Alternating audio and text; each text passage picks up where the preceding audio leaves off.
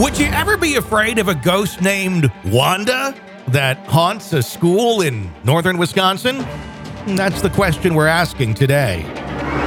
This is Real Ghost Stories Online. Welcome to the program. If you got a ghost story, 855-853-4802 is the number to call it in. This story from the land of cheese, where I'm from and where you are. This is in northern Wisconsin at, Northland College. Where is that? Is that... that's up Green Northland Bay? College. Isn't it out toward the lakeshore? Like out toward Manitowoc? I think it is. I think you're right. I think Manitowoc is where that is. I could be wrong, but I believe it's around there. But yeah, a ghost on campus. We hear a lot of ghost stories on campuses. There's one I remember I went and investigated in Wausau, Wisconsin, in one of the halls. They said it was a janitor that used to wander around University of Wisconsin in Wausau, and went in there one night with a camera. And we kind of got some weird stuff. We got kind of orby things, and the elevator door opened by itself with nobody coming out of the elevator. So I want to just know, like, I think, maybe something was going on. Why would a janitor want to hang around a school? I don't know if it's like you take pride in your work and this is what you do and you're dead, and I don't know. Maybe you get stuck. That's cleaning up after these damn kids, stuff like that. I think it's like a state of confusion, quite honestly, where I've had dreams where I don't know why I'm doing what I'm doing, but I'm doing this because it's what I'm supposed to be doing. And you wake up, you're like, I don't know what the hell that was, but it seemed right at the moment.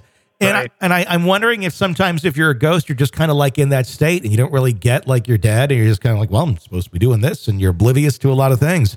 Boy, that would suck. I mean, like the stuff you hate doing, like working, you get into that whole thing. I looked up Ashland, by the way. It's right on the border of Wisconsin and Lake Superior. Oh, okay. So right on the lake. Right there. A lot of energy there with the lake. Yes. And all of the ships that it has stolen in its gale force winds.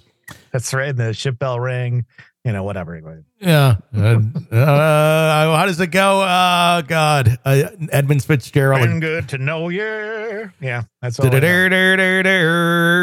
Yeah. Okay. It says, during my freshman and sophomore year at Northland College, which is located in northern Wisconsin, I lived in a haunted dorm. This is not the story of my school's most famous ghost, Wanda, who is said to haunt Memorial Hall. I never lived in that dorm, and none of my friends ever experienced anything. However, I have several people I know also had paranormal experiences in McMillan Hall. For me, weird things started happening early on in the freshman year. At that time, I was living in the second floor. My roommate never showed up, and when I asked the school, they said something about them not making a payment or canceling a payment, something like that. So I had the room to myself. I think the first paranormal thing happened about 2 or 3 weeks into the semester. I had the bunk beds and slept on the top bunk. I would wake up in the middle of the night and hear something or someone rolling over or shifting around the bottom bunk. I was always too scared or too sleepy to lean down and look, but there was no way any living human was there. A few times I woke up, heard the bottom bunk creak, and saw the top of a girl's head. She always had her hair tied into a ponytail. At least once when this happened, I grabbed my phone and shone the flashlight in her direction, but she was always gone by the time I got it on. As the semester went on, I started to feel increasingly uneasy. By the last week of school, I slept with the lights on. A day or two before I left for winter break, I was lying in bed staring at the tote across the room. My bed was pushed against one wall and the tote was on the other. The tote started to slide across the floor parallel to the wall. I sat up but didn't know what to do.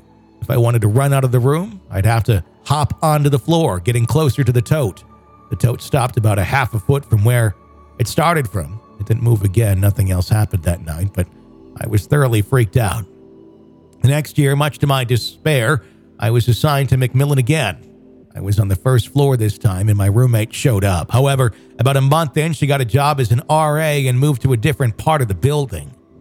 During the time that we lived together, nothing happened, but when she moved out, things changed. I was spending a lot of time in my room, and after the sun set, I'd get this weird feeling like something was off. I'd often felt like someone else was in the room with me. Took the mattress off the bottom bunk, slept under the window. For some reason, that was where I felt safest. The scariest thing that ever happened in my room happened well into the semester, but still a while before I could go home. That night, I had the lights on while I started to sleep, and staring at this cardboard box at the end of the other bed. You know, those boxes Domino's put sauce and napkins in? It was one of those. Slowly, one side of it started to lift. I propped myself up and pressed my body against the wall and windowsill. I didn't know what to do because I didn't want to run past it. Ended up standing on one side before lowering back down. It was about 4 a.m. I called my sister to make her talk to me until morning. The worst thing that ever happened to me in that building happened that semester. I had all the lights off that night, and when I woke up, I was running across the room to the light switches. I don't remember why I was running. I just knew if I stopped before turning the light on, I was a goner. When I got the light on, I looked at my hand and saw a gash at the bottom of my palm. It was bleeding.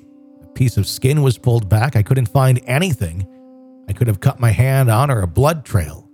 I didn't fall asleep for hours. I just sat on my bed shaking. I ended up living in McMillan again last summer, but I was on the 3rd floor this time. Nothing paranormal happened. All the people I know who have lived in the 3rd floor are surprised to learn about what's happened on the other floors. Found out they've renovated the basement a bit, put up a wall between the laundry room and rec area, put some carpet down in random spots. It felt less threatening. My school has a lot of other haunted locations, and my friends and I have experienced a lot of weird stuff on campus, but that's my story of McMillan Hall. Interesting. Thoughts? Yeah, I'd love to know more history about that school, how old it is, you know, how long it's been around, if there's been any weird stories of death or trauma in that particular dorm. I mean, again, you can speculate, but it's probably a very old city based the fact of where it is. Mm-hmm. And the school's probably relatively old. I'm just guessing at that. So I like to dig into that kind of stuff, try and figure out why that energy would be weird. But I'll tell you what, a moving box, a pizza box, and a moving tote, and I'm getting the hell out of that dorm and they're never going to put me back in that dorm. It's just not going to happen. I think what really happened there that we don't know about is the bodies from the wreck of Edmund Fitzgerald were left in that dorm. And they had to identify him, and it took like several weeks, and it got really smelly. But the ghosts live on every night. The legend lives on from the Chippewa on down at the Big Lake Dick. I hit the post, kind of. Kind of. That is still a really great song, and one of the very few songs that I can play on a acoustic guitar. Is he still alive, Gordon Lightfoot? Yeah, no, he is. I saw that he was touring last year. He's really expensive, because I remember like looking up tickets for him a long time ago, and it was like ridiculously expensive because I guess he only kind of goes out when he needs some money. 84 years old. That's the only time I'd go out of the house, too, to be honest. Exactly. Gordon needs some money for Cheetos. He's going to do a show over at the Orpheum. $600 a head. Sings Edmund Fitzgerald. Leaves the stage. And then that's it. Yeah, good night, everybody. That's it. Then they have like some local comedian come up for the rest of it. It's like Slappy from Slapstick Comedy Store is here. He's normally just the MC, but he's doing the rest of the show. God, he looks kind of like a zombie on stage. My God. Yeah, he's old. He's old. Oh, it's like The Walking Dead. That would be creepy hearing him. I wonder how he sounds today when he does that song. It's like, I know the words of this song. Fuck you all. His voice is pretty. He just Good night, everybody. Like slams the like guitar and breaks it on stage and leaves. Gordon Lightfoot, everyone. Gordon Lightfoot. Yeah. Wow, that would be an interesting show to see. All right, that wraps up this story. Be sure to press subscribe wherever you download podcasts. Get a commercial-free experience through Apple Podcasts right now. Even try it for 3 days free. Or patreon.com/realghoststories or ghostpodcast.com. Until next time, for Todd, I'm Tony. Thanks for listening to Real Ghost Stories Online.